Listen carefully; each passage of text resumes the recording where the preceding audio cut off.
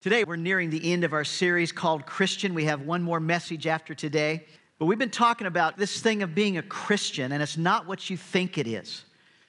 It's so easy to get caught up in going to church and just getting in your mindset of what Christianity is.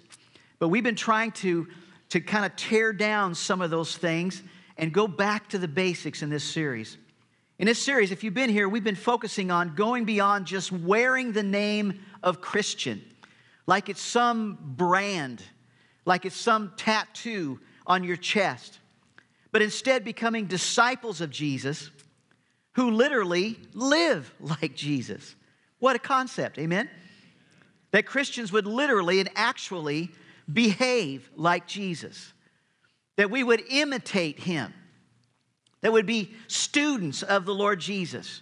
We would watch Him. We would look at Him through His Word. We would listen to His Spirit, and we would follow Him as His disciples. So today I want to talk with you about Christians who look for loopholes when it comes to following Jesus, who look for loopholes so that they can go out and do whatever pleases them instead of pleasing God. Now, historically, a loophole is defined as something like this: a slit in a wall that an arrow can pass through. A hole, a loophole. Or it's defined as a small gap in a wall that allows someone to see through or to pass through. The one that we're probably most familiar with is this: a gap in the law that allows someone to avoid obeying a law. And when it comes to that, we all like loopholes. We all like to find a loophole that lets us get by without obeying some law that we don't like. Now, we do know that there's a line not to cross. The Word of God is written on our hearts. We know right from wrong. And so, let's take a look at this next slide. There's a line that we're not to cross. But we so want to, that we begin to look for a loophole, a way that we could cross that line, a way that we could go out and do what we want to do, but yet not get caught or suffer consequences. It's like this. Police officer said to a skateboarder, "See that sign? It says no skateboards." Skateboarder said to the officer, "Yes, sir, I see that sign. But that's why I only brought one board." Loophole. One board. Park officer to a dog owner. "See that sign on the pavement? It says no dogs allowed." The dog owner says to the officer, "No, sir, I only see dogs allowed." Loophole. Even we Christians love finding some kind of a loophole that will allow us to cross the line. We know the line is there, but we want to cross the line, so we go looking for a way to do it legally, to get by with it. In fact, all religious people of all faiths, love loopholes. You see, every religion has a book, and in that book, there's a list of commands to follow. And all religions have theologians that help people get around doing the stuff that's on the list. They help them kind of avoid doing what's on the list. And so, as we live that way, we say, that's great, right? I mean, your religion has a belief system, but you don't have to live what you believe. Isn't that awesome? Are you guys with me? And so, all religions got this list. They've got the book. They believe stuff, but they find loopholes, and they don't have to live what they believe. So you form a religion around a set of beliefs, but when tough issues come up, a theologian comes up with a new interpretation of that verse in your document, in your book, in your list that you base your beliefs on, and it creates a loophole so that you can get around obeying that verse but still belong to the group. This happens in all religions. The truth is, we all kind of love loopholes that let us off the hook. Write this down. Christians love loopholes, especially those who really don't want to follow Jesus all that close, but they do want to belong to Christianity. And so they want the brand, on their chest. They want to be known as Christians. They want to belong to the church. And these kind of Christians love loopholes, and we love to find a way to get around what we don't want to do. And so anytime we find something in God's Word that we don't want to obey, we go out and find somebody, some pastor, some scholar, who agrees with the interpretation we want, and we create a loophole to get around obeying the Word of God. We love loopholes. And even we who sometimes call ourselves Christians look for loopholes. We go out and look for loopholes. We say things like, did Jesus really mean what he said here? I know it's in red in the Bible. It means Jesus said it, but did Jesus really say that? And did he really mean what he said? Or was it just a cultural thing? You see, even Christians look for ways to get around obeying the Word of God. And often then, write this down, Christians use theology to find loopholes. They use theology. Loophole Christians, those who are looking for ways to live more like the world than like Jesus himself, really love theology. And that's because they take a scripture out of context and they build a theology that allows them to not obey what the Bible actually says. You know, one of the things I hear all the time is this: well, the Old Testament is old. It was written before Jesus came. And I'm a follower of Jesus, and yes, I know that the Old Testament teaches this thing of tithing, but I'm living according to the New Testament and the teachings of Jesus. I'm a follower of Jesus, so I'm not accountable to the Old Testament, and therefore I don't have to tithe. Well, see, that's just one way of creating a theological loophole, a way to get by with not tithing. I don't have to do what the Old Testament says because I'm a New Testament follower of Jesus. But the truth is, what Jesus calls his followers to do in the New Testament concerning giving is far greater than just giving the tithe. So if you're a follower of Jesus, man, expectations are even greater. But loophole Christians don't want to go there either. Folks, it's dangerous to be a loophole Christian. A loophole Christian will ask questions like this: how close can I get to sinning without sinning? How close can I get to the edge and it's still okay? A loophole Christian will say, how much can I party and play and not lose my salvation? A loophole Christian will say, how loose can I live and be okay if Jesus decides to return while I'm living loose? By the time Jesus showed up, the religious leaders of his day had developed all kinds of loopholes. You see, they were so in love with the commands given by God to Moses that they forgot to love the supreme commander. Amen? They loved the rules. They loved the commands, but they forgot to love the commander. They became enforcers of the commands to the point that they even came up with their own commands to keep people from violating the original commands. So when Jesus shows up on the scene, these religious leaders had made up hundreds and hundreds of extra commands and rules that you had to follow. And over time, they began to give the same weight to their rules, their commands, as the actual commands of God. And it's right here in Matthew chapter 15 that we find a conversation between these religious leaders and Jesus that shows how rigid they were about their own man-made rules.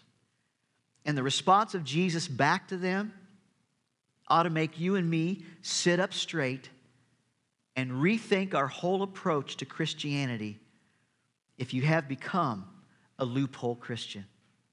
The Bible says this, Matthew 15, beginning with verse 1. Then some Pharisees and teachers of the law, those are the religious theologians of the day, they came to Jesus from Jerusalem and they asked, why do your disciples break the tradition of the elders? Now, the tradition of the elders was their set of rules that they had created long after Moses was gone to keep people from breaking the commands of God. So they were saying, your disciples aren't keeping our set of rules. our traditions. So they're not talking about the 10 Commandments or the commands of God given to Moses. And here's a tradition the disciples were breaking. Take a look at this. The religious leader said they don't wash their hands before they eat. Now, before you parents all get excited to run home and say, kids, the Bible says you got to wash your hands before you eat. That's not what they're talking about. The priests were required to do ceremonial washings so that they'd be ceremonially clean prior to performing their spiritual duties. But as time went on, the Pharisees decided to apply that to everybody. And so over time, this became a required part of their tradition. So when the disciples of Jesus didn't follow their man-made rule, it made them angry. And when they confronted Jesus about it, Jesus just ignores their questions and he says, I hear you, but I've got a better question for you. And take a look at what Jesus asked them. And then why do you break the command of God for the sake of your tradition? So Jesus just ignores their question and goes to the heart of the problem. And then Jesus goes on and says this, for God said, honor your father and mother, and anyone who curses their father or mother is to be put to death. So Jesus says, you're upset with my disciples for breaking the rules you created, but you're breaking a commandment of God, because look what they were doing. Jesus says this, you say if anyone declares that what might have been used to help their father or mother is devoted to God, you say, I can't help mom and dad because I've devoted this to God. They are to not to honor their father or mother with it. Now what's that mean? It simply means this. They looked for a loophole so that they'd never have to use their money, their goods, their resources to help take care of their aging parents. So they found a scripture that talked about dedicating everything you own to God, and then when their aging parents needed someone to help them pay the rent, their son said, Dad, I'd love to help you, but I've dedicated all that I have to God. If I help you and use those resources, I'm going to be robbing from God. So I'm not going to help you. So they created a loophole that enabled him to not support their parents without breaking God's command.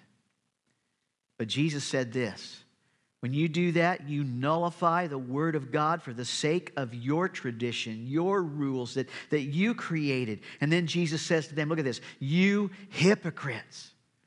You know that Jesus ever got that strong? You hypocrites. Everybody say, whoa with me. Whoa. After 3, 1, 2, 3, say you hypocrites with me. 1, 2, 3, you hypocrites. Isn't that fun to say? You hypocrites. Here's the bottom line. Jesus doesn't like us to use his Father's words to avoid doing his Father's will. He doesn't like it when we use his Father's commands to create some kind of loophole to get around doing his Father's will. So my point is this, loophole Christians spend their lives ignoring parts of God's word that's inconvenient for them, and yet they accuse others of not obeying parts of God's word.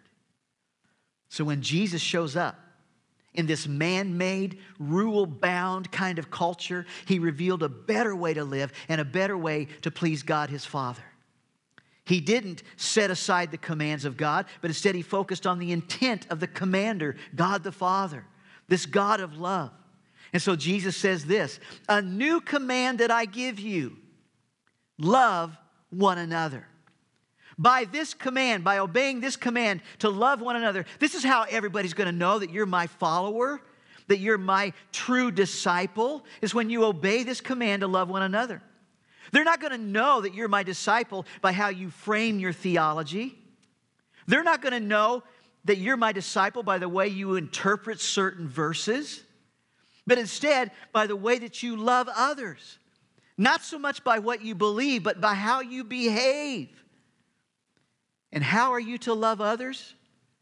Jesus tells you right here in this scripture. He says, a new command I give you, love one another. Then he tells us how to do that. As I have loved you, so you must love one another. In other words, as I have loved you, what I did was costly, it was hurtful, it was inconvenient, it was incredibly hard. As I have loved you, you are to love one another. Listen, if you're to wake up every morning and say to God, God, how can I give thanks to you today for this awesome, unconditional love that you've shown to me? He would simply say, as I have loved you, love one another. You see, the Bible says this, whoever loves others has fulfilled the law. The commandments, you shall not commit adultery, you shall not murder, you shall not steal, you shall not covet, and whatever other command there may be are summed up in this one command, love your neighbor as yourself. Now these religious leaders, they had all of these rules and all these laws to not help us break these commands. But Jesus says, I got one. I got one. Do you see how powerful that is? How clarifying that is, how simplifying that is. I mean, it's really clear, isn't it? Every command of God comes back to this, love one another. You're not going to commit adultery if you're truly loving your spouse. You're not going to steal from someone and take what's his and something that's not yours if you're truly loving one another.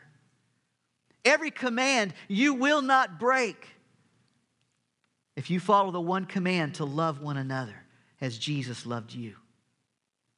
Now, the religious loophole developers of Jesus' day said to Jesus, well, hey, Jesus, what is the greatest command? He says, love the Lord your God with all your heart, soul, mind, and strength, and your neighbor as yourself.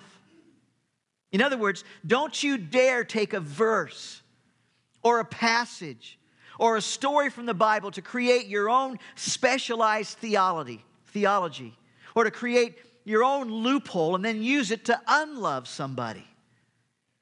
Use it to mistreat somebody else. If you do that, you are a hypocrite, says Jesus. So listen, some Christians love loopholes, always looking for a loophole instead of just following Jesus. Write this down. But disciples don't look for loopholes. Disciples of the Lord Jesus Christ, true disciples, look at Him, imitate Him. And that means loving others like Him.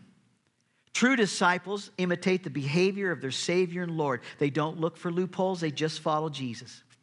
True disciples of Jesus don't open the Bible and try to figure out how little they can do. True disciples open the Bible and figure out what more they can do to simply say thank you to their Savior for His unconditional, unsurpassable, never-ending love. And all of God's people said, amen? Amen. We say, God, how can I do more? So disciples are constantly asking themselves this question, write it down. They ask, what does love require of me? What does love require of me?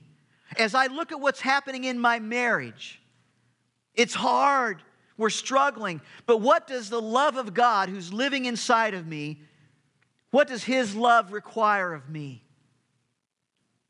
How can I love that person as Christ has loved me? It may be hard, it may hurt, it may be inconvenient, but how can I show love? In my workplace, people that I don't like at all, what does love require of me? In my neighborhood, that neighbor that, what does love require of me?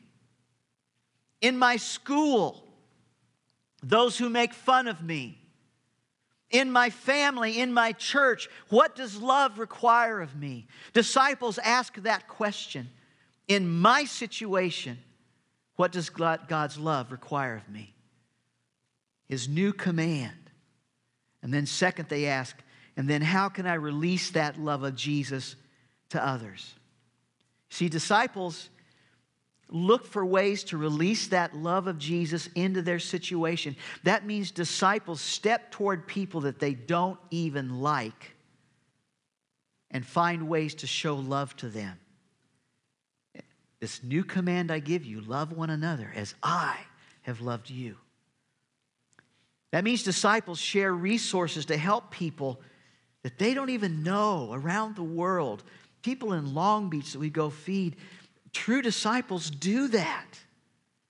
Disciples release the same love to others that Jesus released to them. Now, living by this new command to love one another is going to draw you and me into places that are uncomfortable. Maybe places that we don't want to be. And I know that some of you probably have some questions, but Pastor, if you knew my situation, what about this? What would you do here? They're so wrong. I've been wronged. I've been hurt. What would you do? Well, let me answer all of your what about questions all at once. Are you ready? Here it is. Aren't you glad that God didn't look for a loophole when it came to showing His love for you? Amen. Aren't you glad that even though you've probably given God 10,000 reasons or maybe 100,000 reasons to look for a loophole so He wouldn't have to come to earth and show His love to you, aren't you glad that He didn't? Wow. Disciples are always asking themselves, what does love require of me? How can I release the love of Jesus to others? If He was willing to love you after you gave Him thousands of reasons not to, how can you ever refuse to love somebody else? Amen? Amen. What if we tried that just for a week? What if we tried that just this week? To just release the love of Jesus to somebody else this week. If we'll all just make that our mission as we leave this place today, if we'll just go out and do that, I want to tell you, it will transform your life and somebody else's. It will surprise you how powerful simply releasing the love of Jesus can be. People need love in our world, amen? But they need the love of Jesus, amen? And when you release His love that they don't expect, it's going to transform their lives. And as you do that, it'll cause you to live in obedience to the new and greatest command of Jesus, to love one another. That's what disciples do. You see, brand-wearing Christians always look for loopholes. But disciples, true disciples of Jesus, don't. They just follow the example of Jesus. Amen? Let's be true followers, true disciples, true imitators of our commander-in-chief. Amen? Amen. Would you bow your heads with me and pray with me? And like always, as I pray this prayer, consider praying this in your heart after me. Father, help me start loving my neighbors. And that means everybody this week. Help me ask myself, what does love require of me in this situation? And Jesus, thank you for not looking for a loophole when it came to deciding whether or not to love me. Help me to love others just like you love me. Lord Jesus, when we do that, it's going to change us. We're going to become a greater channel of your love to just flow and flow and flow. When we just do that one thing, and God, it's going to change our families. It's going to change our world. When we just set out to love one another as you've loved us. Thank you for loving us. I don't know if we can ever thank you enough. But Lord, just accept our thanks right here and now from all of our hearts. Thank you, God. We pray in Jesus' name. And all of God's people said, Amen. Amen.